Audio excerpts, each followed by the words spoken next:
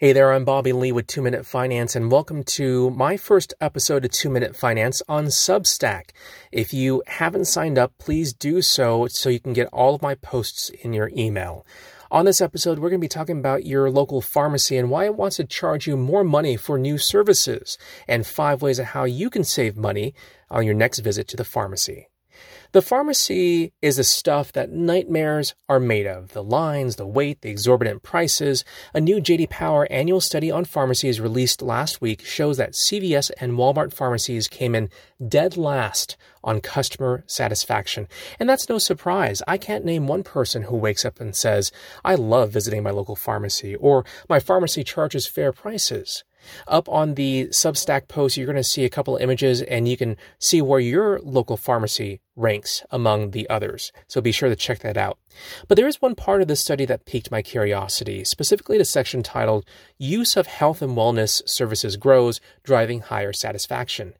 These are services that are as simple as a vaccination clinic or as complex as a primary urgent care facility attached to the pharmacy, something like a CVS Minute Clinic. These clinics typically have their pricing displayed up front, and the wait to be seen is pretty minimal. But this level of ease and accessibility has a downside. The study says that consumers who use at least one of these services spend an average $11 more than those who don't. And if you use 2 or more of these health and wellness services, that average spend climbs to $58. So your pharmacy basically wants you to use their nurses instead of your own primary care doctor so that they can profit off of both your medical visit and the meds that you need. This isn't wrong. There are clearly individuals who can benefit from these services, like those in a rush for time or cash payers who don't have insurance. But for those who do have health insurance, this new pharmacy landscape requires a new strategy to save money. So here are 5 ways you can save on your next visit to the pharmacy. First, you'll most likely receive medical care at a cheaper price through a local walk-in clinic affiliated with a hospital or facility that's considered in network with your health insurance carrier.